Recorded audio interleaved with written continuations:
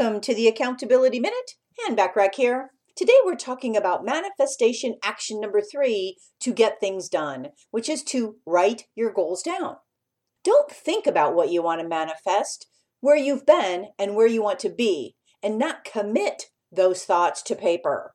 When you commit something to paper, you are clearly defining to the universe your focus and desires. Writing down your goals makes them concrete and helps them feel achievable. Even if your goals seem unattainable right now, write them down anyway.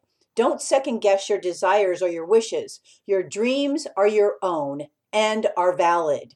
Tune in tomorrow for manifestation action number 4 to help get things done. In the meantime, want more from me? Subscribe to my business success tips and resources blog by going to accountabilitycoach.com/blog.